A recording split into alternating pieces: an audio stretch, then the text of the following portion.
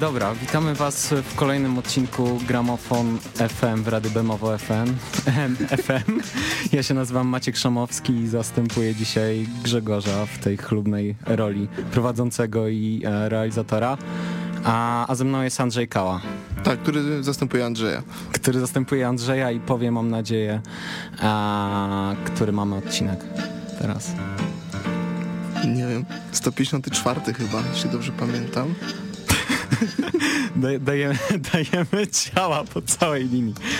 Dobra, żeby 155. 155, tyle po prostu dobra w gramofonie i generalnie na ogół jest tak, że gramofon ma jakiś tam mniej lub bardziej poskładany plan, którego się trzymamy bądź nie. No, natomiast nie ma teraz Grześka i tego planu nie ma, więc dzisiaj będzie totalny freestyle. Przechodzimy do planu C. Przechodzimy do planu C. Andrzej, w co grałeś może? Opowiedz, bo ty chyba więcej gier grałeś. Grałem w Watch Dogsy przede wszystkim. Wczoraj. Tak? Grałeś w Watch Dogsy wczoraj. Ja na przykład grałem tylko na swoim nowym telefonie. Na swoim nowym telefonie w Timbermana. No to pojechałeś tak, no. Tak, no niestety nie starczyło na nic innego czasu, natomiast mogę też kilka ciekawych spostrzeżeń chyba powiedzieć, może tak szerzej na temat po prostu porównania tych dwóch przecudownych platform, zwłaszcza, że większość tych tytułów się powtarza. Te tytuły się powtarzają i można po prostu sobie wyrobić jakąś tam opinię. Najgorsze jest, że ja się w ogóle tej opinii nie trzymam i popełniam te same błędy w kółko, ale to potem mogę powiedzieć. Natomiast mów o Watch Dogsach, bo dochodzą do nas różne opinie, tak? Pojawiają się pewne pierwsze recenzje. Generalnie jak ktoś chociaż newsy przegląda albo nagłówki, tak jak ja, to widzi, że chyba ktoś tam w Ubisoftie ma fuck up mały. Znaczy wiesz co, nie, noszę wrażenie, że jest jakaś taka dziwna rozbieżność między tym, co mówią w recenzjach, co pokazują w recenzjach, a tym, co faktycznie się pokazało jako gra. Bo jak patrzyłem na oceny, to średnia to jest tam gdzieś 7 na 10, 8 na 10, 9 na 10, niektórzy dają jeszcze więcej i się zastanawiam tak powoli, za co. Znaczy wiesz, dobra, okej, no powiedzmy sobie szczerze, grałem na razie dopiero jakieś 3-4 godzinki wczoraj wieczorem.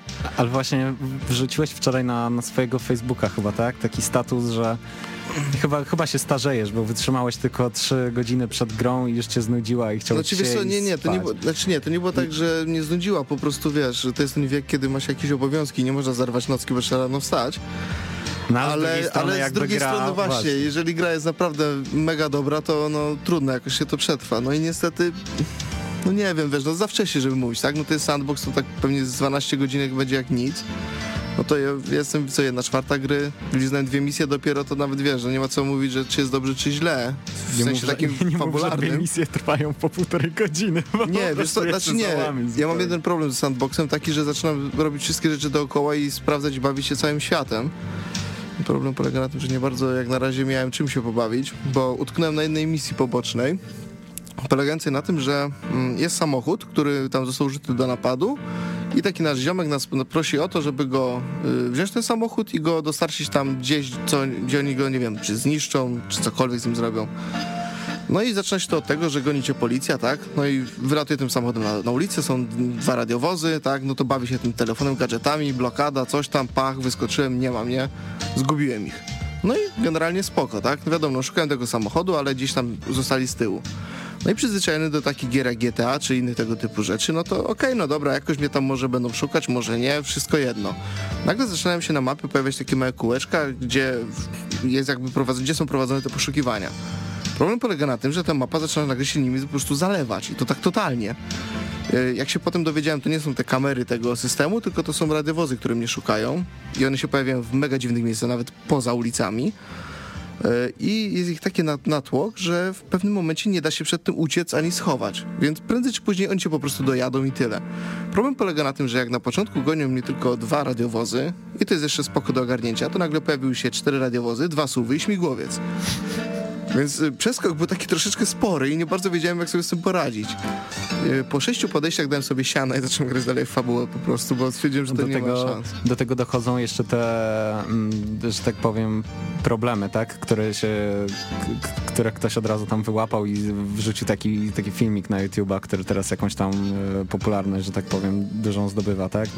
Bugi w Watch Dogs i szczerze ci powiem, że jak zobaczyłem ten motyw, że on tam główny bohater próbuje wycofać ciężarówką, tak, i przejechać przez bramę ściany, no. I nagle się pojawia w XXI wieku, już tyle tych gier wyszło, już było GTA 5, GTA 4, GTA 3 i wszędzie to jednak jakoś już normalnie powoli zaczyna funkcjonować, tak, i nadal nie można przejechać przez tą bramę, ale dobra, niech będzie ta brama niezniszczalna, górą też się nie dało przejść, tak, w ogóle to był taki absurd po prostu.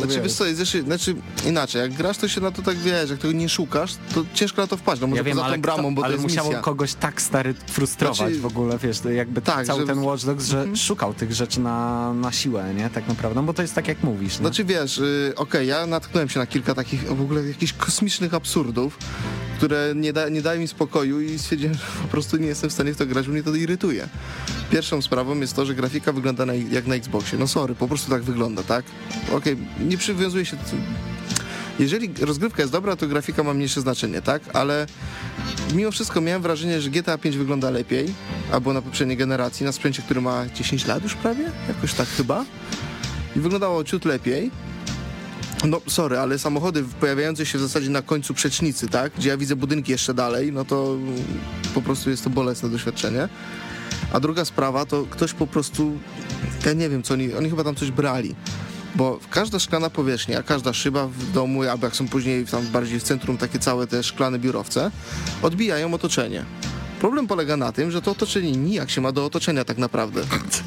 Bo stoisz sobie na ulicy, gdzie po drugiej stronie masz wieżowiec i jesteś jakby, no nie wiem, ulica jest powiedzmy prostopadła do tego miejsca, gdzie patrzysz na ten budynek, nie? W budynku masz odbicie ulicy, która odchodzi od budynku. I w ogóle to jest jakieś, nie wiem, to jest jak zupełnie inne miejsce na mapie, nie wiem jakiej mapie w ogóle. Może to są w ogóle gotowe tekstury powklejane na te budynki, w te szyby, nie mam pojęcia, jest po prostu jakaś paranoja. Zresztą w tym filmiku też było pokazane, że gdzieś tam jak się koleś jechał na motocyklu, to odbijało się słońce w szybie, nie? To jest właśnie na tej samej zasadzie, że słońca nie było, ale się odbijało, tak? No to tu się odbijają ulice, których nie ma. A, no i oczywiście... Ale w ogóle wyobraziłem sobie to, jak to... No, w ogóle masakra. Bez kitu, rozwalasz sobie ogrodzenie, które jakbyśmy się dzieli o tę ulicę, tak? Stoisz, patrzysz na ulicę, która idzie od lewej do prawej. Obracasz się, a ta ulica idzie wprost na ciebie jakby, nie? Tak w ogóle jest totalne rozbicie. No i oczywiście nigdzie nie widziałem jeszcze odbicia głównego bohatera, albo w ogóle jakiejkolwiek postaci w szybie. Nie ma. Po prostu nie ma. Zresztą na filmiku tym, o którym mówiłeś, było to bardzo dobitnie widać, jak koleś pucował szybę i nic jej nie było widać, tak? Może kiepską robotę robił, ale... ale mówię, no wiesz, no z jednej strony no to jest takie, wiesz, trochę czepianie się, ale z drugiej strony no come on, to jest konsola nowej generacji, tak? I to jest tytuł, którego premiera była kilkukrotnie bodajże przesuwana w przód. Teraz sobie pomyślałem, Boże, nie pamiętam jak się ta gra nazywała, na pewno będziesz kojarzył. Sprzedawana z taką hiperrealistyczną grafiką, system osłon, miasto w przyszłości, takie trochę zdewastowane Division, Tom Clancy. I to też jest Ubisoft. I teraz sobie tak pomyślałem właśnie, a co jeśli znowu się okaże, wiesz, za 5 lat, że to były ekstra rendery i nic więcej, nie? Ale znaczy wiesz, powiem ci tak, to grafika to jeszcze powiedzmy, że to jakoś przebolał. No tylko, żeby gameplay dawał radę jeszcze. Tak, ale wiesz, model prowadzenia samochodów, pamiętam jak kiedyś przeklinałem GTA 4. O Jezus, ile po prostu brzydkich słów poszło. To w tym momencie GTA 4 jest po prostu piękne, jest wspaniałe, jest cudowne i prowadzi się te samochody idealnie. Ja nie mam pojęcia jaka fizyka, jaki model fizyczny, skąd do niego wzięli. Nie wiem, z komiksu z Kaczerem Donaldem chyba. Naprawdę, te auta po prostu jeżdżą totalnie od czapy. No okej, powiedzmy sobie szczerze, nie jest dobrze, tak? Ale to będę mógł z tobą pograć ze smartfona. Teraz sobie tak podobno ta aplikacja się sypie więc też bym sobie zbyt wiele nie obiecywał. Czyli co, Watch Dogs póki co klapa, tak? Ale też tak jak mówiłeś, dopiero 3 godziny. Tak, to są 3 godziny, więc nie powiem szczerze, że klapa. Tak technicznie jest w ogóle, technicznie wypada słabo, tak? No, ja nie wiem, mam wrażenie, że Driver San Francisco, w którego grałem, był bardziej dopracowany, no. A to już jest niestety słabe, tak? I tam wychodzi sam model jazdy, zresztą. Można by długo. No i w ogóle samo hakowanie też mnie zaskoczyło, bo no nie wiem, oczekiwałem czegoś więcej, tak? Że to będzie jakieś takie bardziej wciągające, a to jest tak naprawdę koncepcja jest taka, że nie licząc tych kamer, między którymi możesz fajnie sobie przeskakiwać, to jest ciekawy motyw, jak się tam gdzieś włamujesz do serweru, że faktycznie nie musisz fizycznie dostać się do budynku, tylko za pomocą systemu kamer możesz tam się dostać do komputera i potem sam ten komputer hakować. To jest fajne. Ale jak na przykład są te blokady, czy te mosty, czy coś tam, jak to wiesz, wielka kontrola nad miastem, to tak naprawdę po prostu guzik, który normalnie w innych grach ci aktywuje jakiś element otoczenia, tak, otwiera ci drzwi, czy włącza światło, czy coś, jest przeniesiony do twojego telefonu i masz go cały czas pod ręką i tyle. Po prostu przytrzymujesz dłużej zawsze ten sam przycisk i coś tam się aktywuje i koniec. No. Czyli co? Czyli póki co status mamy taki, że czekamy aż przejdziesz, zmęczysz. Zapowiada się na męczenie tej gry, a nie przechodzenie lightowe. No tego się boję. I będziemy chyba robili jakąś małą recenzję, bo ja ewidentnie kupuję Wolfensteina. Nie, zdecydowanie. Znaczy powiem ci tak, jak na obecną chwilę Watch Dogs to jest dla mnie gra do kupienia na przecenie. Masakra. Dobra, słuchaj, ty puszczę w takim razie jakąś piękną piosenkę, żeby nie było, że przez cały czas gadamy. Far Cry 3 może być? Ja to strasznie lubię, mi się strasznie podoba. Akceptujesz. No dobra, to poleci Far Cry 3, Blood Dragon Theme i potem jeszcze jeden kawałek Power Chord.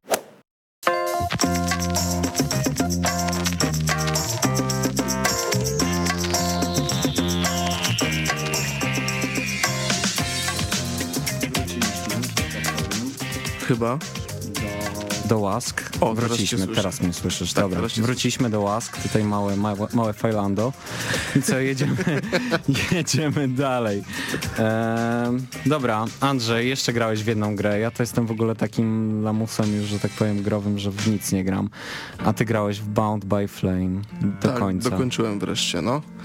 Może teraz mnie przekonasz, że ta gra jest warta uwagi. Nie, jeżeli jesteś nastawiony na nie, to ci nie przekonam. Nie, serio, bo znaczy inaczej. Ja spędziłem na nią 11 godzin, czy 12 w sumie już nawet i dla mnie to była frajda, tak? Fajny, znaczy to... No nie jest to gra, która zbierze jakieś nagrody, czy coś w tym stylu, tak? Nie jest to gra, o której się będzie pamiętało za rok czy 2 lata, ale jak na przykład jest teraz posłuch RPG-ów, to jest to bardzo ciekawa opcja, tym bardziej, że tam cenowo pamiętam, że jak rozmawialiśmy, to że ona jest taka w niepełnej cenie teraz. Tak, ona jest powiedzmy w podobnej cenie jak Final Fantasy 1 milion. Więc nie pamiętam który, wiesz, ten online'owy, co jest na PSN-ie. No tak, no tam to... 150 zł, coś takiego. No tak, to musisz jeszcze mieć abonament później, nie? No. Żeby nie było, nie? Żeby nie było. Wiesz co, że tak, dokończyłem. Historia kończy się bardzo ciekawie. Jakby bardzo tak mass effectowo jest zrobiona, w ogóle są zrobione relacje między postaciami. Nie udało mi się wszystkich wątków, wiesz, że tak powiem, z każdą postacią jakby przećwiczyć do końca, ale faktycznie nie wiem, polubienie się z jakąś postacią, tak, jakby stanięcie po jej stronie wywołuje jakieś tam reakcje innych towarzyszy, tak, więc nie jest tak, że ciebie lubię dzisiaj, ciebie lubię jutro, wszyscy są zadowoleni, tak. Są też konflikty wewnątrz drużyny i to jest fajne. Więc jakby od strony fabularnej jakby i postaci, to gra jest okej. Jest naprawdę fajnie przemyślana, chociaż wiadomo, no to jest gra RPG, więc znowu jest wielki zły, który zagraża światu, bla, bla, bla, bla. Także tutaj nie ma jakiejś tam wielkiej odkrywczej rzeczy, ale to nigdy nie było, zawsze jest to samo przecież. Niemniej jednak poprowadzenie całej historii, wybory, przed którymi stajemy, to jak to wpływa na naszą postać, na nasze otoczenie i na relacje z innymi postaciami, jest naprawdę zrobione bardzo, bardzo fajnie. Także no mówię, jeżeli miałbyś ochotę na grę RPG, która jest... Ile godzin muszę spędzić, żeby przejść? Myślę, że tak z minimum, jakbyś leciał tylko po fabule, to tak z 9 będzie. To nawet nie jest tak źle jak na RPG. Znaczy wiesz, na RPG to przenieśli tam w kilkunastu czy kilkudziesięciu, tak? Dokładnie tak. A wiesz, ja zrobiłem część sidequestów, myślę, że nie wszystkie, głównie dlatego, że tych wątków z postaciami pobocznymi jakby z drużyny nie ogarniałem. No to jest 12 godzin. No jest okay. To jest znośny wynik, tak? Wiesz, mi się podoba to, że tak jak ja się przynajmniej tej grze przyglądałem, ona po pierwsze nie wygląda źle, po drugie nie jest droga, po trzecie, tak jak mówisz, no oferuje całkiem ciekawą historię, więc jest to jakaś tam opcja. Ja powiedzmy nie jestem jakimś tam mega fanem po prostu tego typu giereczek. Natomiast wiesz, no za 150 zł no wiesz, no, w dobie, kiedy nie masz tak naprawdę w co grać na next genach, no to Znaczy wiesz, ja w nią gram akurat na PC-cie, więc nie wiem jak będzie wyglądała sprawa ze sterowaniem, bo gram na klawiaturze i myszce, tak oldschoolowo trochę. I nie wiem jak się sprawdzi ten cały interfejs, ale jest to, wiesz, o tyle nie jest to wszystko takie skomplikowane, powiedzmy, bo największy problem gier RPG jakby na konsolach jest to, że masz to rozbudowane, drzewko postaci, jakieś tam te pamiętniki, jakieś tam systemy tworzenia przedmiotów i tak dalej, to może być niewygodne, tak? Ale jak teraz tak sobie pomyślę, to przeważnie się sprowadzało do jednego kliknięcia wyboru pozycji z menu i tam polecenia strzałką w prawo, w lewo, żeby wybrać jakąś wartość ewentualnie. Więc nawet myślę, że na konsoli się to ładnie przekłada, a że sama walka jest taka dosyć zręcznościowa w pewnym sensie, to może być naprawdę całkiem przyjemne doświadczenie, o, tak bym to ujął. Takie naprawdę w stylu rozgrywkowo, powiedzmy, że w stylu Wiedźmina. O. No, to mi się wydaje, że to może być coś w tym stylu, bo to nie jest taka walka, wiesz, w stylu, nie wiem, naciskam cały czas X i lecę do przodu, tak? Tylko trzeba, wiesz, wyczuć przeciwnika, zablokować, można parować ciosy, wiesz, używać magii, trochę z odskoku, coś Także jest, no, myślę, że to tak, jak jeżeli ktoś gra w Wiedźmina i nie oczekuje Wiedźmina 3 od tej gry, to będzie zadowolony. Więc... Teraz okazuje się, że jestem ignorantem albo wiesz, coś w tym stylu, ale pograłbym w to. Pograłbym. No. Nie, mówię, że to jest naprawdę, tylko mówię, no nie można tego podejść jak do gry, która będzie wow, wiesz, na pierwszej stronie gazet, tak? To jest taki naprawdę solidny średniak, ale warto się nim zainteresować. Ale chyba lepiej ci się grało niż w Watch Dogsy, póki co. No. Znaczy po pierwszych 3 godzinach w Bound by Flame lepiej się bawiłem niż w Watch Dogsach, no. Przychodzi mi teraz jeszcze kolejny taki tytuł, o którym moglibyśmy powiedzieć, tylko będziesz musiał mi pomóc, ale ty jesteś w tym dobry. Gra na T, indie. Tetris. Trollololo? Nie Tetris. Terraforming? Nie. Terraria. Tak, to nowe? To teraz ma jakoś wyjść. Gra na T.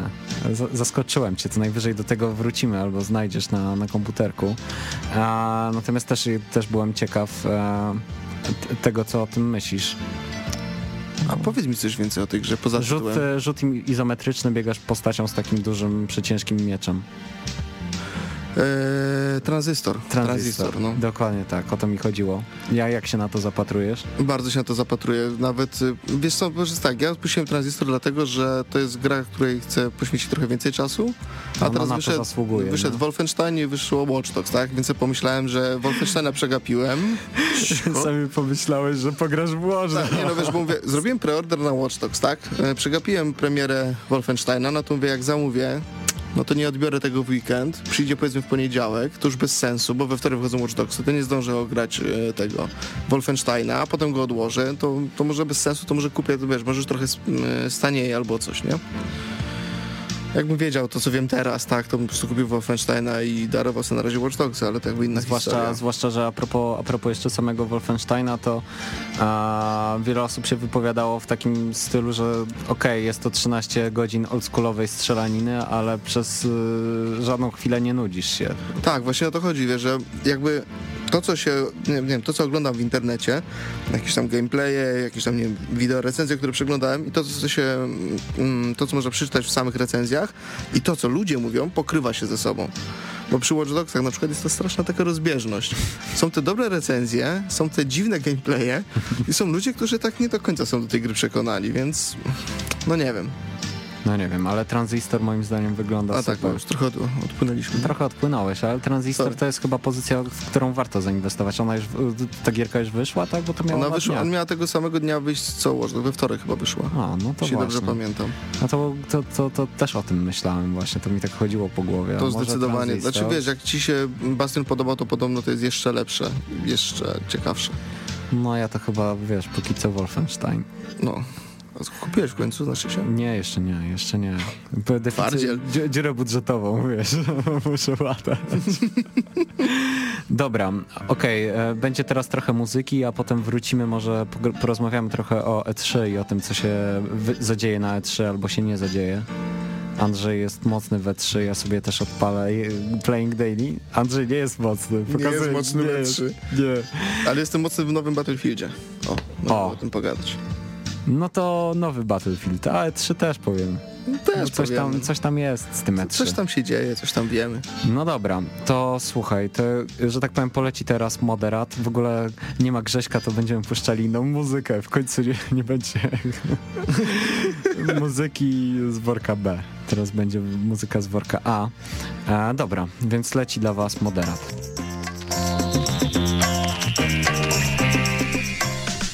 No i jesteśmy z powrotem. Ja sobie tutaj bardzo szybko podsunąłem mikrofon. Jest Andrzej też. Jestem. No i co, Andrzej? Teraz pogadamy o totalnym zaskoczeniu, jakie mi, że tak powiem, sprzedałeś dzisiaj, czyli nowym Battlefieldzie. I może powiedz trochę więcej na ten temat, bo ja szczerze mówiąc wiem tyle co od ciebie z Playing Daily. Dobrze kojarzę, że grałeś w Paydaya 2? Grałem trochę. No właśnie, no to jakby Battlefield nowy ma być takim Paydayem 2, tylko lepszym. Tak, wiesz, w dużym skrócie. Ale mi powiedziałeś. Nie, no wiesz co, bo wiesz, do tej pory Battlefield zawsze się kojarzy z tym, że masz, wiesz, jakiś wielki konflikt, tak? Masz, nie wiem, czołgi, pojazdy opancerzone, śmigłowce, jakieś samoloty i tak dalej, nie? Jest wielka wojna. A oni w tym momencie zamknęli tego Battlefielda w takim malutkim pomieszczeniu, które nazywa się Policjanci i Złodzieje i będziemy się w takie coś bawić. I tak nie do końca wiem, jak się z tym czuję, powiem ci szczerze, bo z jednej strony, na zwiastunie, który tam pojawia się i znika, bo jego cały czas tropi, jest pokazana całkiem ciekawa rozgrywka, tak? Przy czym to jest taki materiał, powiedzmy, sprzedażowy wewnątrz firmy, który powinien być puszczony. Zresztą na nim jeszcze nie jest Battlefield, o Jezus, jak się to nazywa? Hardline? Tylko jest Battlefield Omaha? Jakoś tak. Okej. No właśnie oglądam sobie ten materiał, żeby tak... No faktycznie to jest taki Payday, tylko chyba nie na śmiesznie, bo Payday jest trochę tak, No wiesz... Payday jest taki z dystansem zrobiony, nie? Ale nie, tu jest tak, ma być strasznie na poważnie. Macha. I te światła takie w tle, tak. Wiesz, jak w Battlefieldzie. Dobrze, no. Mów dalej. I wiesz, jest tak, że w odróżnieniu od Paydaya jeszcze jest to, że masz, wiesz, no jedną drużynę policjantów, jedną drużynę tych złodziei, nazwijmy to tak w dużym uproszczeniu, więc to jakby troszeczkę zmienia dynamikę całej rozgrywki, tak? To już nie jest wyżynanie sztucznej inteligencji, która była głupia w Paydayu i to bardzo. Tylko wiesz, no to też już było, no i sam nie wiem tak do końca. No, mi to po prostu nie pasuje do Battlefielda. Jakby oni na przykład zrobili z tego osobną grę jakąś, której by nie nazwali Payday, to by nie nazwaliby jej Battlefield, to pewnie bym nie miał z tym problemu i nawet bym się bardziej jarał niż do tej pory, tak? No bo umówmy się, masz napady na banki, fajnie, tak? Masz jakieś tam porwania, fajnie. Z punktu widzenia policjantów masz odbijanie zakładników. Jeszcze lepiej, gadżety w stylu te liny do wspinaczki, jakieś tak, tam liny. Właśnie to obserwuję i... Tak, i to wygląda jak całkiem niezły fan, tak? Do tego masz kradzieże samochodów, tak? Uciekasz samochodami, gdzie oni cię potem gonią, strzelają do ciebie, jakieś, wiesz, pościgi, te sprawy. Wszystko wygląda fajnie, tylko to nie jest Battlefield. A nie masz trochę też takiego wrażenia, że to jest trochę odpowiedź na takie może częściowe niezadowolenie części fanów poprzedniej części, czyli trójki, tak? Jak wprowadzili ten dodatek częściowej tak. Części fanów z ostatniej części. Generalnie chodziło mi o Close Quarters, tak? Pojawia się dodatek, który jest taką odpowiedzią dla ludzi, którzy lubili Counter-Strike'a i takie powiedzmy bardziej strzelaniny w pomieszczeniach i w wąskich korytarzach bez dużych przestrzeni. Call of Duty. Tak? No ale tego w 4 nie ma do tej pory. Tak? Jesteśmy przez cały czas na tych chińskich, wiesz. Umówmy się, z Battlefieldem 4 jest inny problem i to nie jest problem tego, że nie można się klepać w małych, zamkniętych pomieszczeniach, tak? Ale wiesz co, nie wiem, znaczy ja należę do obozu Battlefielda dlatego, że lubię sobie zagrać czasem w Call of Duty, ale dla mnie to, wiesz, bieganie po tych ciasnych zakamarkach i świadomość tego, że za chwilę ktoś wybiegnie za rogu, sprawia, że cały czas jestem tak jakby spięty, tak? I ta gra mnie w pewien sposób męczy. Nie fizycznie, bo ale to przez to napięcie, cały czas mnie to męczy. Tam masz takie duże tempo, tak? Rozgrywki. Tak, a jak wiesz, a jak grasz w Battlefieldzie, no to okej, jeżeli cię to jara, to bierzesz karabin, jesteś tą klasą Assault i lecisz w pierwszej linii, tak? A jeżeli wolisz sobie siedzieć gdzieś dalej, to albo bierzesz klasę tą Recon i sobie leżysz gdzieś ze snajperką, albo bardziej się nastawiasz na wsparcie drużyny, tak? Rozrzucasz tą amunicję, apteczki i bardziej się na to nastawiasz, tak? I jakby mi to bardziej odpowiada, bo ja nie lubię w pierwszej linii biec, tak? Ja fajnie się czuję jako dodatkowa osoba w czołgu siedząca z karabinem. Tam przy tym okienku, która nic nie robi. Ale wiesz, generalnie na tej zasadzie, tak, że wiesz, latam gdzieś rzucam apteczki, a niekoniecznie po prostu walczę w tej pierwszej linii ognia i mi się bardziej z tym kojarzy Battlefield. Z tym wielką areną działań, z tymi pojazdami i no zresztą umówmy się, no od zawsze taki Battlefield był, tak? I teraz jakby, no nie wiem, znaczy brak piątki w tytule sugeruje, że to jest spin-off, tak? Druga sprawa, nie robi tego DICE, tylko robi to Visceral Games. Ci od Dead Space'a. Tak. I to jest kolejny problem. Jezu, co oni jeszcze robili? To pseudo God of War'a. Wiesz, Dante's Inferno. O właśnie. No mi się Dante's Inferno podobało. No spoko, no. Tylko widzisz, no, tylko teraz jest kolejny problem. Nowego Frostbite'a nie ogarnia nawet DICE.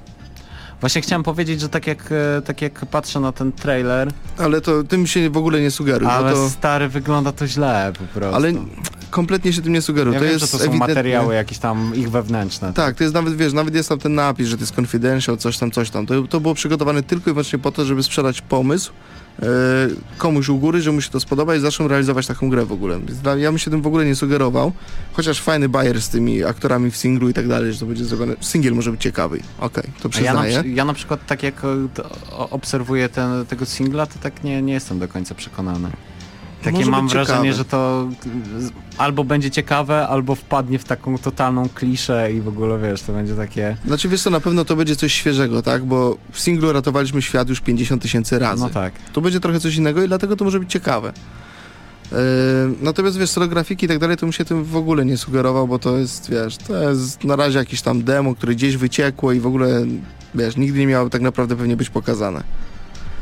Natomiast martwi mnie to, że robi to Visceral Games, które robi tytuły takie czy tam średnie, ale robi to teraz teoretycznie robi na silniku, którego nie ogarniają nawet autorzy silnika, tak? No i zaczyna się robić troszeczkę ślisko. No bo wiesz, nadal są miejscami jaja z tym kodem sieciowym Battlefielda, tak? Czyli z kodem sieciowym Frostbite'a, czyli z kodem sieciowym nowego Battlefielda i... Czyli ogólnie z Battlefieldem. Tak. I wiesz, znaczy z tego co zauważyłem już nawet na Playing Daily, na fanpage'u i w komentarzach pod wpisem, zdania są mocno podzielone, bo z jednej strony ludzie się tym jarają, tak, że coś nowego, fajnego i że w ogóle to samo w sobie fajnie wygląda, ale dużo osób widzi też w tym Battlefielda, którym to nie jest, tak, no bo to nie jest Battlefield. Więc to nie jest, ale ja jak na to teraz patrzę, to mam takie wrażenie, że to może być mega dobre. To może być mega dobre i to może być mega hit. I tylko wiesz, tak się zastanawiam, czy będzie, wiesz, taki hype w ogóle ze strony graczy na to, nie? Bo jak będzie, no to oni będą musieli to wypuścić w jakiejś formie, no. Znaczy wiesz, hype będzie zawsze, będzie pół na pół, tak? Jedni są zadowoleni z Battlefielda 4 i jarają się, grają we wszystkie DLC-ki i jest super, tak? Inni stwierdzili, że mają to gdzieś, sprzedali 4, wrócili do 3 i też są zadowoleni. Więc wszystkim nie dogodzą na bank. No ale tak patrzę właśnie po tych komentarzach u ciebie na Playing Daily, to raczej są takie, no powiedzmy hip hip hura nie są, ale neutralno pozytywne, no. No tak, no mówię, na Facebooku było trochę więcej tych komciów, ale w każdym razie, wiesz, mówię, zdania są podzielone, na pewno tak będzie do samego końca, aż do premiery.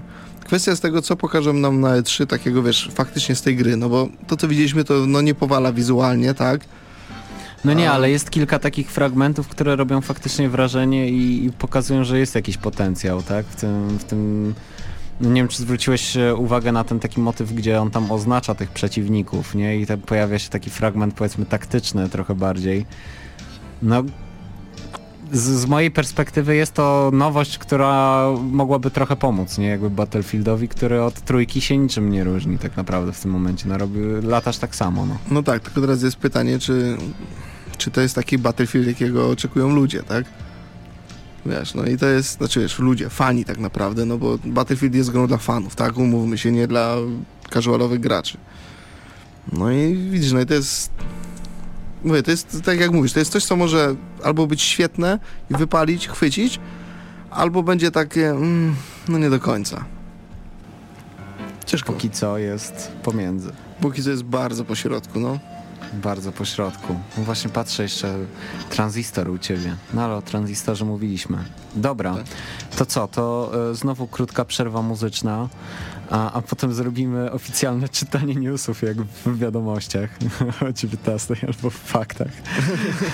Przeczytamy nagłówki z Playing Daily z dzisiaj i zobaczymy, co wy na to. Tak się zastanawiam, jaki kawałek puścić. Może teraz trochę klasycznego rocka i Rage Against the Machine. All of which are American dreams. All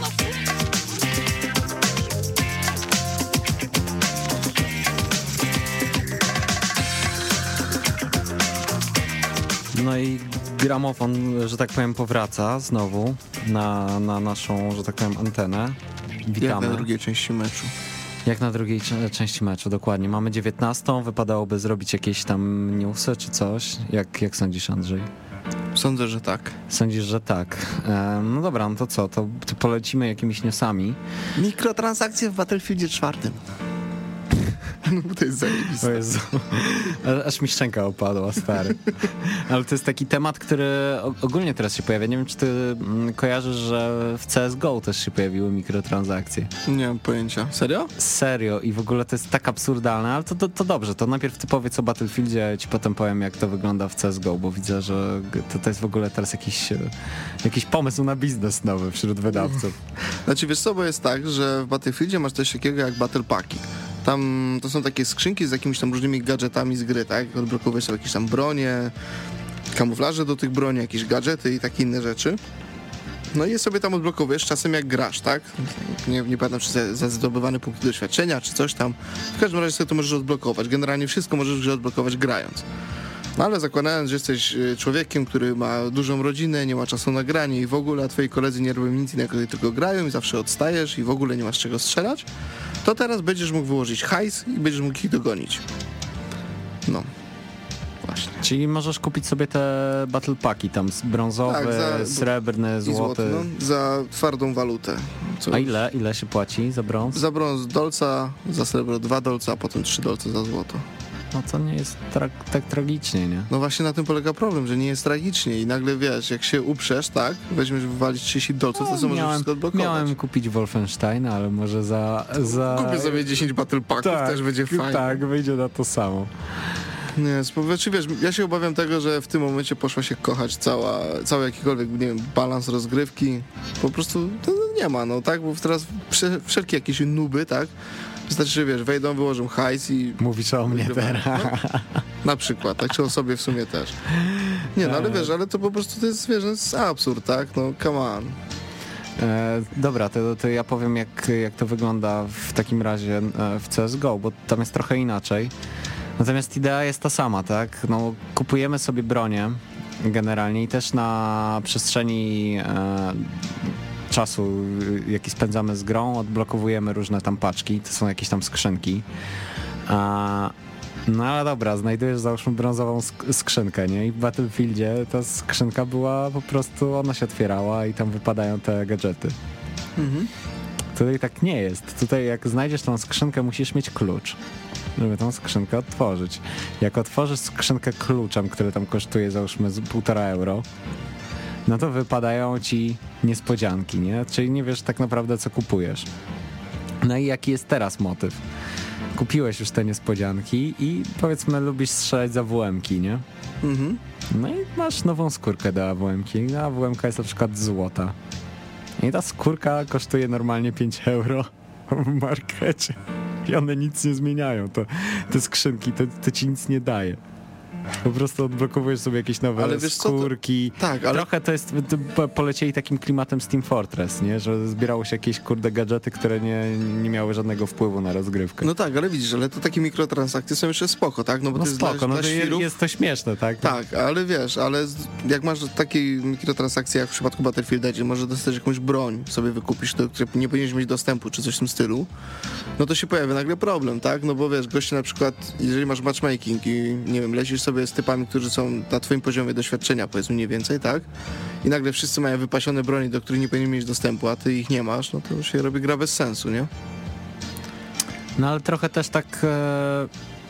Wiesz co, ja bym tak nie mówił, że to będzie, wiesz, też tak, że nagle pojawi się mnóstwo nubów i wszyscy sobie kupią te paczki i będą mieli najlepsze bronie, bo ci, co mieli już mieć te najlepsze bronie, to mają i dla nich to i tak, oni tego i tak nie poczują, bo umówmy się szczerze, że dla nas to też jest jakaś opcja, bo za dużo nie grasz, tak? No ale wiesz, ale ja wolę grać i odblokowywać tyle, co pograłem, no i wiesz... No bo tu się pojawia właśnie ta kwestia, że to odbiera po prostu jakąkolwiek frajdę, nie? I sens po prostu grania w tą grę. No na dłuższą metę, bo nie każdy gra dla wyniku, nie? Natomiast to a propos Battlefielda, jeszcze widziałem się ostatnio z takim moim znajomym i opowiadał właśnie o typach, którzy grają w trójkę. On gra jeszcze w trójkę. i potrafi koleś na przykład mieć tam, nie wiem, 70-1 zabójstw w czołgu i stoi w jednym punkcie i 4 inżynierów go, wiesz, naprawia, nie? On tylko zabija, po prostu jak taka, wiesz, szybka armata. I tak sobie pomyślałem, jakie to jest po prostu, jaka ta gra potrafi być przykra, nie? Bo no jak grasz... Nie wiem, jak w tym jest frajda w ogóle. W ogóle, wiesz, jakby jak grasz z odpowiednimi ludźmi, to ta gra dostarcza ci kupę rozrywki, nie? Bo jakby to ma sens, ani tam nikt nie psuje jakiejś tam zabawy i tak dalej, natomiast po prostu umówmy się, większość czasu 3/4 tych gier to są gry po prostu z takimi, kurde, dzikusami. No tak. Dlatego na mnie w ogóle te mikrotransakcje nie robią jakiegoś tam wrażenia, nie? No, znaczy wiesz, dla mnie... Mogliby to zrobić trochę droższe, nie? Znaczy wiesz, na mnie robią wrażenie dlatego, że one są w stanie jeszcze bardziej wyostrzyć takie skrajne przypadki. O, może dlatego. Bo powiedzmy, że jak te świry, które lubią takie dziwne zabawy, do tej pory nie mieli narzędzi do takiej zabawy, no to teraz jeszcze dostaną te narzędzia, tak? No i się robi problem. Inna sprawa, że w tym momencie granie w Battlefielda robi się koszmarnie drogie. No. 200 za gierkę, 200 za premium, to są 400. No. A ty masz premium? Kupiłeś do nie, czwórki? 400, no co ty? No właśnie, kurczę, ja nie jestem w stanie przez cały czas przeboleć tego, że jak grałem w trójkę, to byłem w stanie, tak mi się podobało, że najpierw grałem na PS3 chyba, potem grałem na Xboxie, czyli już kupiłem 2 wersje. Potem miałem PC-ta, kupiłem na PC-ta, na PS3 miałem jeden dodatek, ten pierwszy, który wyszedł.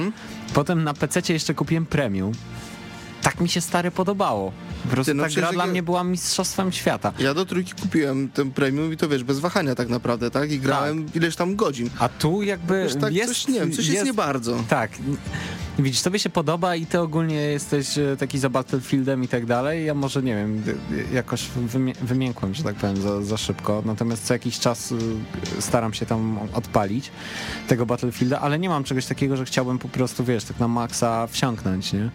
Natomiast teraz jak mówisz o tych mikrotransakcjach, to sobie myślę, kurczę, no mogę wydać tam te 2 euro, może coś ciekawego wypadnie i sobie pogram, nie? Tak, są takie dodatki, że ci wypadnie nic ciekawego i będziesz tylko... No ale to może i dobrze. No dobra, to tyle jeśli chodzi chyba o Battlefielda 4, natomiast jest kolejny temat, to o czym mówiliśmy poza anteną, czyli Middle Earth Shadow of Mordor i obczaiłem sobie właśnie ten filmik u ciebie na blogu, który wrzuciłeś, New PS4 Gameplay. No, wygląda to super. Mówiłem ci. Wygląda to naprawdę ekstra. Jakbyś mógł coś więcej powiedzieć, żebyśmy przybliżyli słuchaczom, o co chodzi. Znaczy, wiesz co, zaczęło się to wszystko od filmiku, który był pokazany jakiś czas temu pierwszego, gdzie gra wygląda jak skrzyżowanie Batmana i Assassin's Creed. I to tak naprawdę bardzo dosłownie, bo miałeś ten jakiś tam tryb zjawy, nie wiem jak to dokładnie nazwać. To jest chyba ten tryb takiego ducha, jak ta armia taka umarłych. Tak, dokładnie. I to wygląda jak tryb detektywa z Batmana. Ja tak, wiesz, tak po prostu 1:1. Po czym system walki zaczął przypominać system walki z Batmana 1:1 z lekką mieszanką Assassin's Creed'a, tak? I to cały czas jakby te dwie gry się przeplatały, tylko były w inną skórkę ubrane.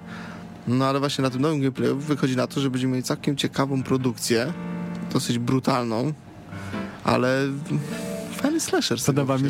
Podoba mi się, że masz jeszcze na blogu ustawiony gatunek RPG, a tu taki... Wiesz co, bo to miało być początkowo takie RPG. Taki gore i hack and slash po prostu na maksa. To takie action RPG z tego powoli wychodzi, no. Tak, wygląda w ogóle to bardzo fajnie, tak? I jeśli mówiliśmy o Watch Dogsach, tak, że wyglądają średnio, o tym nowym Battlefieldzie, że nie możemy mówić jak wygląda, no ale ogólnie wygląda średnio, nawet na tym gameplayu, tak? I raczej mówimy o tym, że to jest wersja jakaś tam testowa, deweloperska.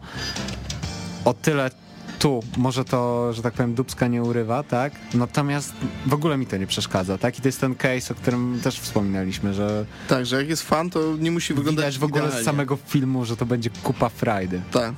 Kupa frajdy, fajny widzisz, klimat, no Jezus, może tak samo było tak samo, tak? W 2012 to przecież jak zobaczyliśmy pierwszy zwiastun, to wiesz, szczęki spadły, było mokro i w ogóle. Chociaż wiesz, teraz jak na to patrzę, to nie wygląda to nawet tak źle. No może to jest to taki poziom, który miał Tomb Raider chyba, nie? No, będzie okej. Tego typu. No i dobra, i teraz jeszcze kolejna nowość. Nowość, na którą wiele osób czekało. Ja szczerze mówiąc czekałem od pierwszego trailera, czyli The Order. No, nowa gra, nowa jakaś marka w świecie gier i co? Ma być przesunięta o rok. Znaczy nie, chyba nie o rok, po prostu o rok. O rok aż? Nie, no, na luty 2015 chyba ma być. No tak, no to wiesz, 2014-2015 rok. No już mamy czerwiec prawie. No. Pół roku. No, ale wiesz co, znaczy mnie trochę na początku zmartwiło to, że zresztą pisałem o tym, że mocno różni się to, co widzimy na tym najnowszym trailerze, jakby tam na tej rozgrywce, od grafik, które były pokazane wcześniej. Jest tam jedno dokładnie takie samo ujęcie, kiedy oni tam wciągają jakiegoś policjanta do pomieszczenia, który jest ranny i okazało się, że oni w ogóle zupełnie inaczej wyglądają, tak? Ale to tak totalnie, są zupełnie inne stroje w tym momencie tych postaci, oświetlenie zupełnie inaczej jakby gra na tym wszystkim. No, nie wyglądało to aż tak imponująco. No i okej, szybko oczywiście zareagowali deweloperzy, stwierdzili, że to są po prostu inne kostiumy i faktycznie, bo są jakieś tam, w zależności od tego, na jaką misję idziesz, tak, no to są trochę inne kostiumy. Teoretycznie to, co pokazali na początku, to są jakieś kostiumy galowe, które będą wykorzystywane w grze, ale jakby w innej sytuacji. No dobra, taka jest wymówka, tak? Ale, no i powiedzmy, że to już zaczyna śmierdzić. Tak, zaczyna to śmierdzić trochę, ale powiedzmy, że to tak miało być, nie? I okej, no powiedzmy, że łykam tak pelikan, tak jest i oni tak mówią. Oświetlenie też można zwalić na to, że to jest trochę inna pora dnia, tak? No i wtedy zaczyna to wszystko jakoś trochę inaczej wyglądać, inaczej się odbija światło i no dobra, może to wyglądać trochę słabiej. Ale czuję, że to po prostu no nie będzie tak, no. Ja mam w ogóle takie wrażenie, że trochę przy okazji premiery tej obecnej generacji ci wszyscy deweloperzy trochę za bardzo popłynęli. Tak chcieli rzucić świat i dziennikarzy na kolana. Wiesz, jakością tej grafiki i jaka będzie. No, powiedzmy jeszcze ten The Order to nie robił takiego wrażenia, ale Division no to jest po prostu... Sorry, jak The Order robi wrażenia? No stary, takiego jak Division, no Division to wygląda fotorealistycznie. Ja cię proszę, przecież jak ja zacząłem The Order, to byłem pewien, że oni pokazali rendera. Dopiero 2 tygodnie później się zorientowałem, dlatego że oglądałem to na żywo i jak oglądałem na żywo konferencję, to ten ekran, gdzie była ta informacja o tym, że to jest faktycznie na silniku gry, po prostu był pokazany jeszcze jak kamera najeżdżała na ten ekran. Nie było tego widać dobrze. Natomiast wiesz, nie wiem, ja się obawiam, że to nie jest problem tego, że oni jakby za wysoko sobie stawiali poprzeczkę tymi pierwszymi materiałami, tylko one może były pokazane za wcześnie, a potem wydawcy zaczęli ich cisnąć. I to jest, podejrzewam, wiesz, problem, bo Watch Dogsy tak naprawdę niby mają wszystkie elementy, które obiecali, ale całość, mam wrażenie, sprawia takiej gry niedokończonej. Wiesz, zaczęliśmy, był fajny pomysł, zaczęliśmy go tworzyć, po czym wszedł kolej z Ubisoftu, powiedział, dobra chłopaki, wiecie, świetna gra i super, ale ma być gotowa za miesiąc. Nie? I nagle wiesz, dobra, to nie będzie, to weź jakoś sklej, to weź jakoś doklej i będzie okej. I boję się, że to wiesz... Jakoś sklej, to weź jakoś doklej i tak. Będzie okej. Nawet nie czuję, jak rymuję. No. Nie, ale wiesz, i serio, boję się, że po prostu wiele gier padnie ofiarą tego typu sytuacji, tak? No bo umówmy się, Infamous pokazał, że te gry mogą wyglądać świetnie. No i Infamous pokazał, że te gry mogą też bawić całkiem nieźle i mogą wykorzystywać możliwości konsoli w pełni i tak dalej. Powiedzmy w pełni w takim znaczeniu, że używa się tego pada, tak? No więc właśnie. Druga sprawa, masz jeszcze Killzone'a, tak? Który tam można dyskutować, czy się komuś podoba, czy nie, ale wygląda ładnie. Miałeś grać właśnie w Killzone'a, coś tam. Wiele rzeczy miałem robić, nieważne.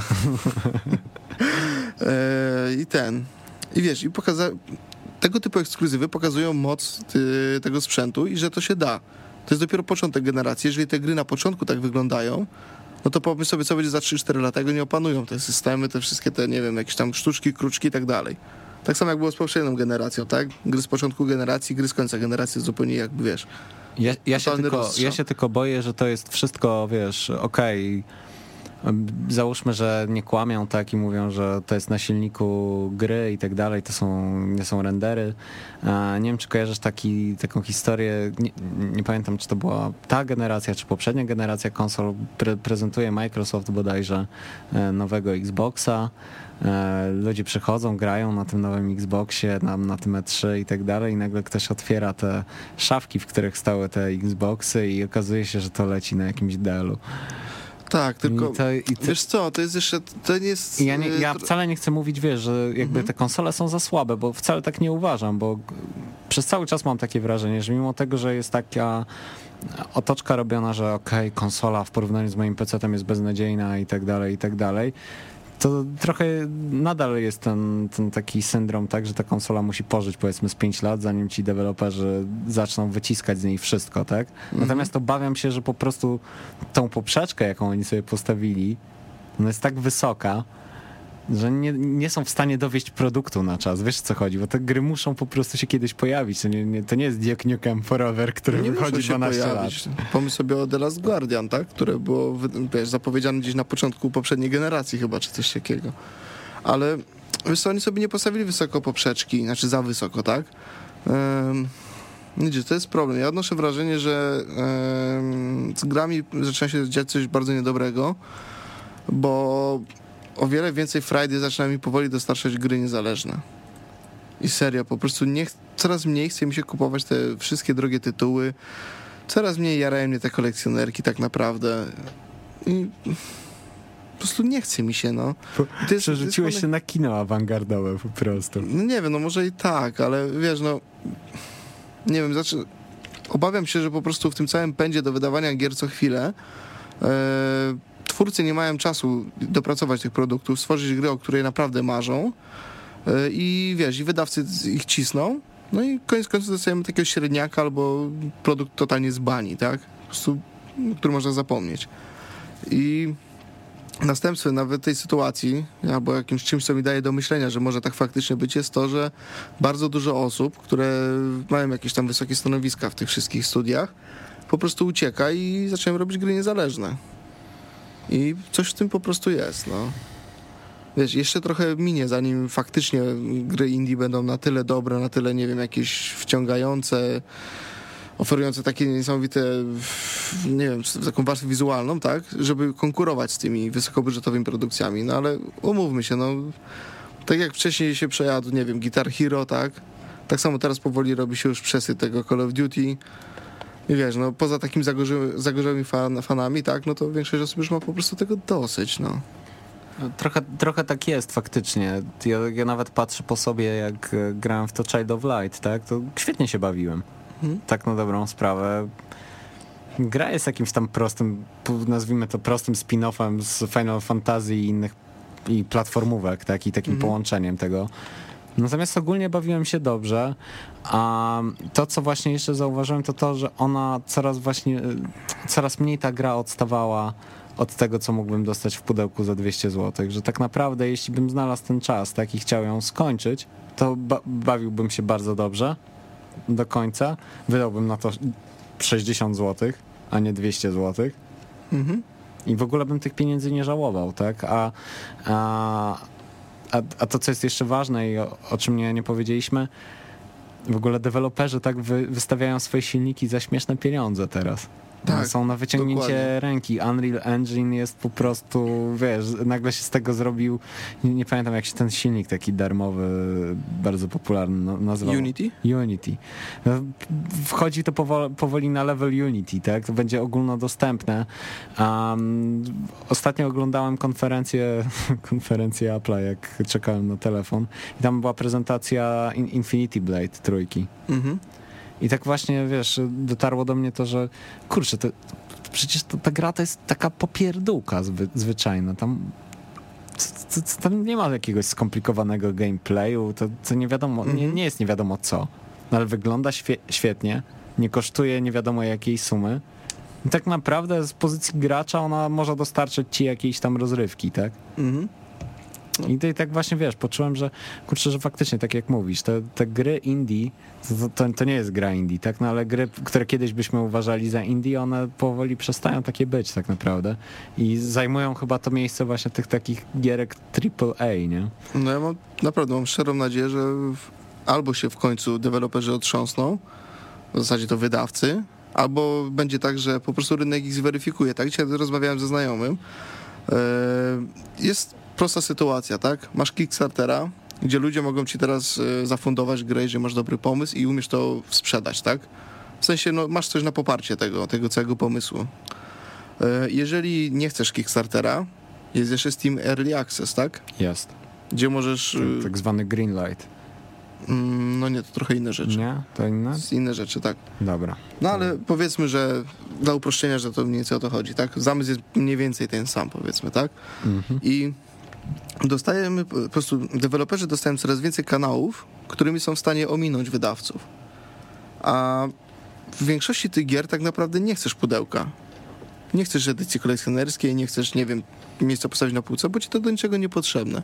Bo się nagle okazuje, że możesz sobie na Steamie kupić grę za $15, która ci sprawi frajdę na, nie wiem, kilkaset godzin nawet, a wiesz, a zamiast tego ewentualnie możesz sobie kupić grę, która wypuszczają w pudełku, która jest zepsuta. Na przykład. Ma więcej bugów niż to w ogóle przewiduje ustawa. W ogóle to jest jeszcze, tak nie wiem, moim zdaniem bugi w grach to jest kolejna rzecz, która jest efektem ubocznym tego, że mamy konsole podpięte do internetu i komputery podpięte do internetu. To jest masakra. Moim zdaniem wydawcy sobie nie uświadomili jednego. Już uświadomili. Mają to teraz w tupie po prostu, tak? Że jeżeli wezmę pudełko do ręki, kupię grę nową, wezmę pudełko do ręki, to ona powinna działać, powinna być taka, jak mi obiecali, tak? A nie, że wkładam płytę i ściągam 7 giga patcha. No. Właśnie, to chciałem o tym powiedzieć. Mnie rozwala to, jak się wyciąga nową grę z pudełka i pierwsze, co robisz w dniu premiery, to ściągasz patcha. To jest jakieś dla mnie to jest po prostu chore. To oznacza, że oni, wiesz, co oni wypuszczają? Betę na tych płytach tłoczą, wiesz? No nie? Co to jest, tak? Że nie wiem, w Battlefieldzie musiałeś czekać pół roku, żeby dało się grać, tak? No płacisz, wiesz, 200 zł za to, tak? I to wiesz, i to jeszcze zrozumiałe, na przykład, nie wiem, w takich produkcjach jakichś, nie wiem, mniejszych, niezależnych, gdzie powiedzmy studio deweloperskie nie ma całego sztabu QA, tak, który by sprawdził, czy nie ma jakichś bugów psujących grę. I wtedy to wiesz, rozumiesz, akceptujesz, nie ma sprawy, tak, to jest, wiesz, gra za grosze, tworzona przez jakąś małą grupę zapaleńców i jest wszystko w porządku, tak? Często nadrabia pomysłem i innymi jakimiś tam, wiesz, rzeczami, tak? Coś zepsułeś? Nie, opowiadaj dalej. Ja tu, wiesz, kombinuję. Ale to masz wtedy, co, jak masz takiego Battlefielda, czy nie wiem, już uczepiliśmy się tego Battlefielda, ale niech będzie, tak? Kupujesz grę po prostu z górnej półki, no i ona jest, wiesz, pierwszego dnia teoretycznie zepsuta, no to tak słabo, no. No i to nas skłania do gier indie i do gier starych, tak? Tak jak rozmawialiśmy. No. Proszę, kupiłeś PS Vita i grałeś na początku w Final Fantasy 8, co jest w ogóle jakimś policzkiem w kierunku, wiesz, Sony i tego, co wydają na tą konsolę, bo okazuje się, że gra po prostu sprzed 10 lat. Ale wiesz, znaczy, u ciebie na to można, wiesz co, dwa razy, znaczy z dwóch stron na to spojrzeć, bo z jednej strony to tak, niby policzek i w ogóle, ale no spójrz na to w ten sposób. To jest idealna platforma do tego, żeby na niej sobie zagrać w stare gry w wolnej chwili. No umówmy się, jak masz PS4 w domu, czy tu nawet PS3, to nie chcesz siąść przed telewizorem, żeby grać w gry z PS1, tak? W rozdzielczości 320 na 240 no po prostu upscalowanej. Tak, więc nikt tego nie chce. Wszyscy mówią, że chcą wstecznej kompatybilności, ale nie chcą tego. Po co? Nie, właśnie po to na przykład jest taka PS Vita. No sorry, nawet jak mam tego Final Fantasy ściśnięte na tym małym ekraniku, czy tam rozciągnięte w sumie, to wygląda okej, tak? Bez szału, ale jest okej. I dla mnie na przykład to jest idealna platforma po to, żeby sobie przypomnieć takie rzeczy jak stary Tekken, stary jakiś tam Soul Calibur i inne takie rzeczy. Dla mnie to jest idealna sprawa. Dla mnie też, dlatego się zastanawiam nad tą PS Vitą. Dobra, puścimy jeszcze kilka kawałków, a może jeden. W każdym bądź razie na pewno poleci coś, co nazywa się Virtual Boy. To będzie takie trochę 8 bitów i trochę takiego old schoolu elektronicznego. Powinno się wam spodobać. No i potem wracamy do gramofonu. Będziemy dalej gadali o giereczkach bez sensu, tak jak zwykle. Trzymamy poziom generalnie. Dobra, leci Virtual Boy. Jest stabilnie.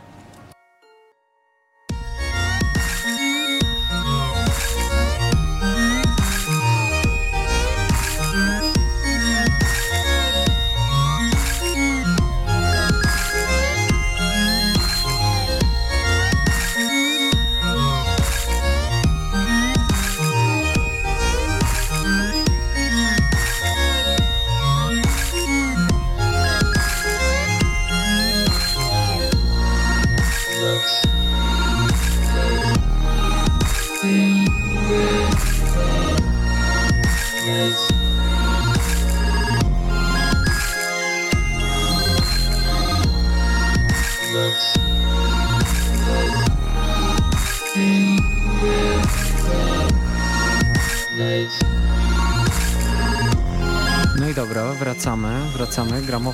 Gramofon FM, tak? Gramofon FM. Odcinek 155. Odcinek 155. Teraz jakbyś powiedział numer gadu z pamięci, to byś mnie zażył. Wymiękłbym, naprawdę. Bo tego nie było, także tutaj Grzesiek chyba będzie musiał dokleić od siebie po prostu przy okazji podcastu, jak będzie to montował. Numer gadu i telefonu jeszcze podaj. Widzę, że szukasz. Numer gadu to 24263353. Ewentualnie Skype, Radio Bemowo FM. Słabo? Say what? Dobrze, wróciliśmy w gramofonie 155. I co, powoli zmierzamy ku końcowi. No i tematy nam się, że tak powiem, wykruszają, dlatego będziemy mówili o, jak to Andrzej powiedział, porażce, jaką serwuje nam PlayStation i Sony przy okazji nowego PlayStation Plusa. To są ploteczki, ale ploteczki są zawsze najlepsze. Tak, no bo właśnie jeszcze nie ma oficjalnej tej listy, chociaż zapowiadałem, że ma być jutro, z tego co pamiętam. W sumie mi się to zawsze podoba, jak oni publikują tą listę. To jest taka jest tak i masz takie wrażenie, że coś dostajesz. Jak losowanie w Totka, nie? Tak. O, to tyle wygrałem. No, natomiast nic na PS4 nie wygrywam od momentu premiery. No tak, to jest problem i niestety tu się wiele nie zmieni, bo podobno, na razie bo to ploteczki, na PS4 ma być gra Secret Ponchos, która jest takim, jak to mówią, twin stick shooterem, tak? Małym, niezależnym, od studia Switchblade Monkeys. O samej grze tak naprawdę wiadomo trochę jakby niewiele, bo oni niespecjalnie się chwalili materiałami do tej pory. I co, no to nadal nie jest to, na co czekaliśmy. A tak właśnie pojawiały się głosy, jakoby na PS4, dlatego że to wiadomo, E3 się zbliża i w ogóle ma być pompa i ma być ostro, że pojawi się prawdopodobnie albo Killzone, albo NAC. Na tym PS Plusie, tak? Tak, w PS Plusie. No jakby się NAC pojawił, to powiem ci, żebym się ucieszył. To bo to była taka gra, którą chciałem mieć, ale nie była na tyle fajna, żeby ją kupić. No. Ale teraz patrzę na jakieś screeny z tego Secret Ponchos, to nie wygląda to nawet tak jakoś źle i jest tryb dzielonego ekranu. Tak, nie, problem Secret Ponchos jest jeden. To nie jest gra pokazująca moc PS4, no i tyle, tak? No to jest kolejny indyk, tak? Tak, no i fajniejszy od tego, co było ostatnio, bo go ściągnąłem, a nawet nie odpaliłem. Tak, no więc wiesz, znaczy po prostu problem polega na tym, że to jest dobra okazja, żeby iść, wiesz, no z grubej rury, tak? Umówmy się, że no na Xbox One, z tego co kojarzę, też nie ma jakichś mega hitów, bo jest Max and the Curse of Brotherhood i Halo Spartan Assault chyba, po raz kolejny. Więc to też nie są takie same, powiedzmy, gry pokroju Dead Rising 3, czy Rise, czy Forza Motorsport, ale znowu z drugiej strony Microsoft mocno uderza w temacie Xboxa 360, tak? Gdzie masz Dark Souls 1 i jeszcze jakieś 2 tytuły, których teraz nie mogę sobie przypomnieć. Patrzysz na mnie i szukasz tej odpowiedzi. Szukam, ja ci się nie doczekam. No. Nie znajdziesz jej niestety. No w każdym razie, wiesz, no to byłaby idealna okazja dla Sony, żeby troszeczkę zabłysnąć. No mam nadzieję, że jednak, wiesz, te ploteczki o tym Secret Ponchos są ploteczkami tylko. Kurczę, jakby tego NAC-a wypuścili, o Jezu, jakbym się cieszył. No znaczy wiesz, no ja mam, wiadomo, z tej paczuszki, ale też leży i jeszcze nie ruszyłem.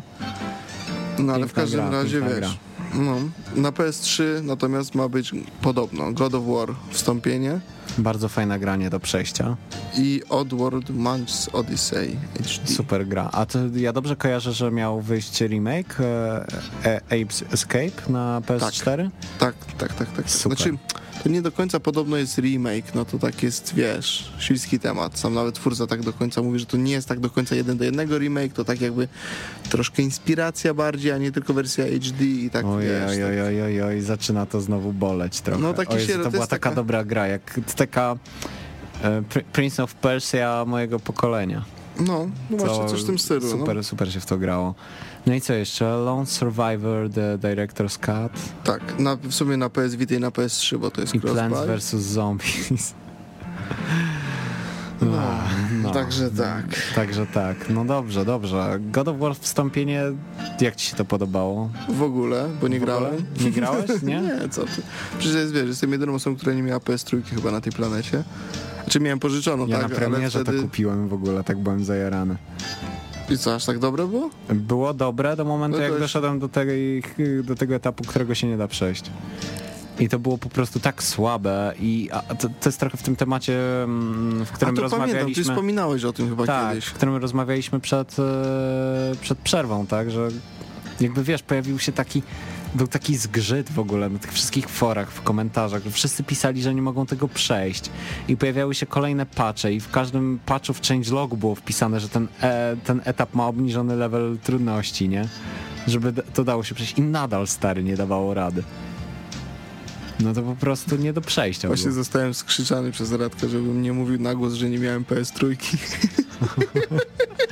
Ale ty miałeś chyba coś, pożyczałeś. Nie, od no miałem kogoś. pożyczoną i wtedy wiesz, że grałem Heavy Rain, grałem The Last of Us, najlepszą grę generacji i jeszcze tam parę innych mniejszych tytułów. Muszę jeszcze raz obsępić kogoś, żeby przejść Uncharted i Infamousy obydwa. Uncharted to wyjdzie pewnie na PS Vita. Infamous też. 1, 2 i 3, no nie sądzę. Nie sądzę. Sądzę. Nie, Coś tak czuję. No dobra, Oddworld, March Odyssey, grałeś w to? nie. I kompletnie mi to nie...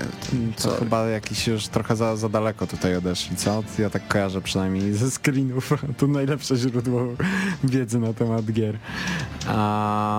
No tak, Lone Survivor to totalnie nie wiem, co mam powiedzieć na ten Wiesz co, temat. to jest jakiś fajny horror indie, który oczywiście kupiłem, ale w który nie miałem czasu zagrać. I moim zdaniem akurat to może być całkiem fajna pozycja na Vita. Tym bardziej, że z Afrika to już w ogóle. Znaczy wiesz, dla mnie PS Plus jest o tyle fajny w przypadku Vity, że daje ci szansę, nie licząc Plants vs. Zombies, na poznanie różnych gier. I to jest takie które byś- 8-bitowe w ogóle. Tak. Wiesz, na poznanie różnych gier, których byś normalnie pewnie nie kupił, no bo albo cię nie jarają, albo nie jarają cię na tyle, żeby je kupić, tak? Więc jak dla mnie ciekawy zestaw, poza tym Plants vs. Zombies. Masakra, co? Ileż można, no come on, jak te Angry Birds, no. Nie da rady już, nie da rady. Ja teraz właśnie zobaczyłem jeszcze na Playing Daily takiego newsa o Lego Batman 3. W kosmosie. Tak, i w ogóle jestem w szoku od jakiegoś czasu, ile jest gier po prostu z serii Lego. Już jest tego za dużo i No. wszystkie te gry są takie same. Znaczy wiesz co, nie, bo to jest fajna formuła, tak? No To jest nie jest tak, formuła że fajna, to, że no. one są takie same, nie jest złe, bo ja się przy każdej praktycznie tak samo dobrze bawiłem, ale oni zaczynają już po prostu troszeczkę z tym przeginać. One na siebie nachodzą te gry, po prostu Tak, te premiery są, wiesz, praktycznie no. kilka dni od siebie różnicy, nie? Tam jest Nie, jakieś przerwy. to już jest po prostu przesada, no. Ja natomiast jaram się teraz bardzo powrotem serii Metro na konsolach nowej generacji, bowiem będzie Metro Last Light i to Metro 2033. W formie też HD, że tak powiem. To będzie dokładniej ten sam silnik, co jest na Metro Last Light. Mhm. Wzbogacono te wszystkie bariery, Bajery. o te wszystkie bariery z wersji PC-owej, tej z ultra settingsami, tak? Czyli jakieś tam, nie wiem, cieniowanie, dymki, jakieś coś tam. I Metro 2033 będzie też przepisane na ten silnik. I co więcej, dla takich bardziej hardkorowych fanów serii, w Metro 2033 będzie można grać na zasadach takich, chyba w Metro Last Light też. Na zasadach z Metro Last Light, czyli takiej bardziej jakby rozrywkowo-strzelankowej, albo na zasadzie Metro 2033, gdzie tam było mniej strzelania, więcej takiego survivalu jakby. Więc Może być dobra. naprawdę fajnie. Może być dobra. Kupiłem obydwie gry, leżą jeszcze na półce, więc może sobie poczekam i po prostu kupię sobie na PS4 jeszcze raz. Dobra, no i teraz tak finiszując już, dobra, powiem to po prostu. No. W ten weekend odbędzie się Pixel Haven. O tak, I co?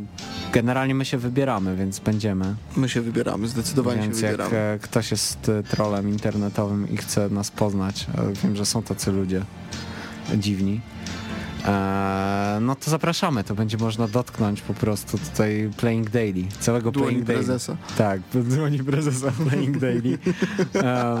Oglądam wideo zapowiadające Pixel Heaven, no super to Ja się wygląda. jaram, bo tam ma być bardzo fajny wykład tego Adriana Chmielarza. Mam nadzieję, że nie będzie śmierdziało potem, także jeśli mogę mieć jakąś prośbę, to błagam, myjmy się, koledzy. O Boże. Rok temu to był naprawdę problem, stary, z tego co ja słyszałem. Nie dało się wyrobić podobno. No, ale to tak jak zawsze w takich imprezach, no przyjeżdża trochę nerdów, wiesz, wyrywa się zza monitora i problem. Zainwestujmy w antyperspiranty.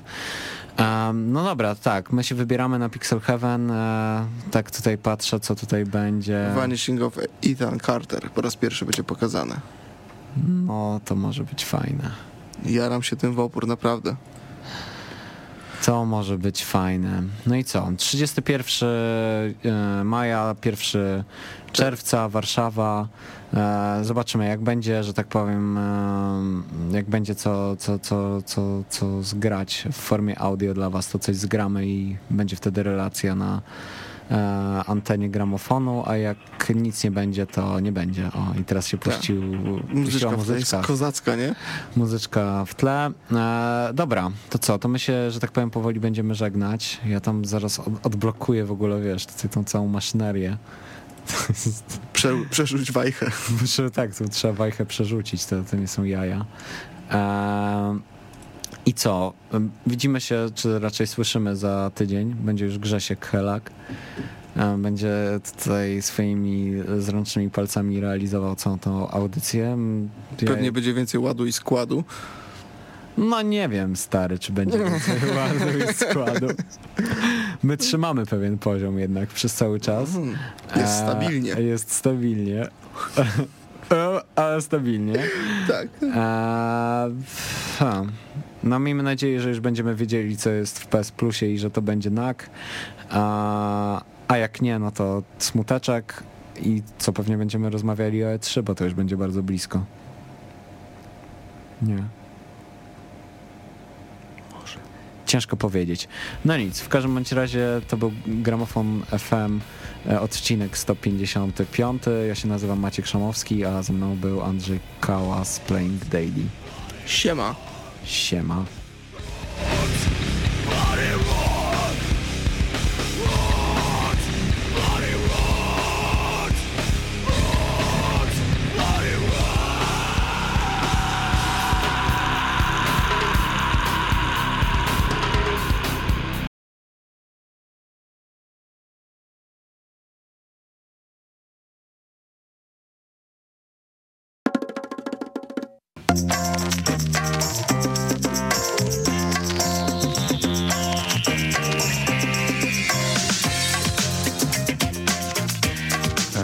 Halo, próba mikrofonu, słychać nas? Chyba działa.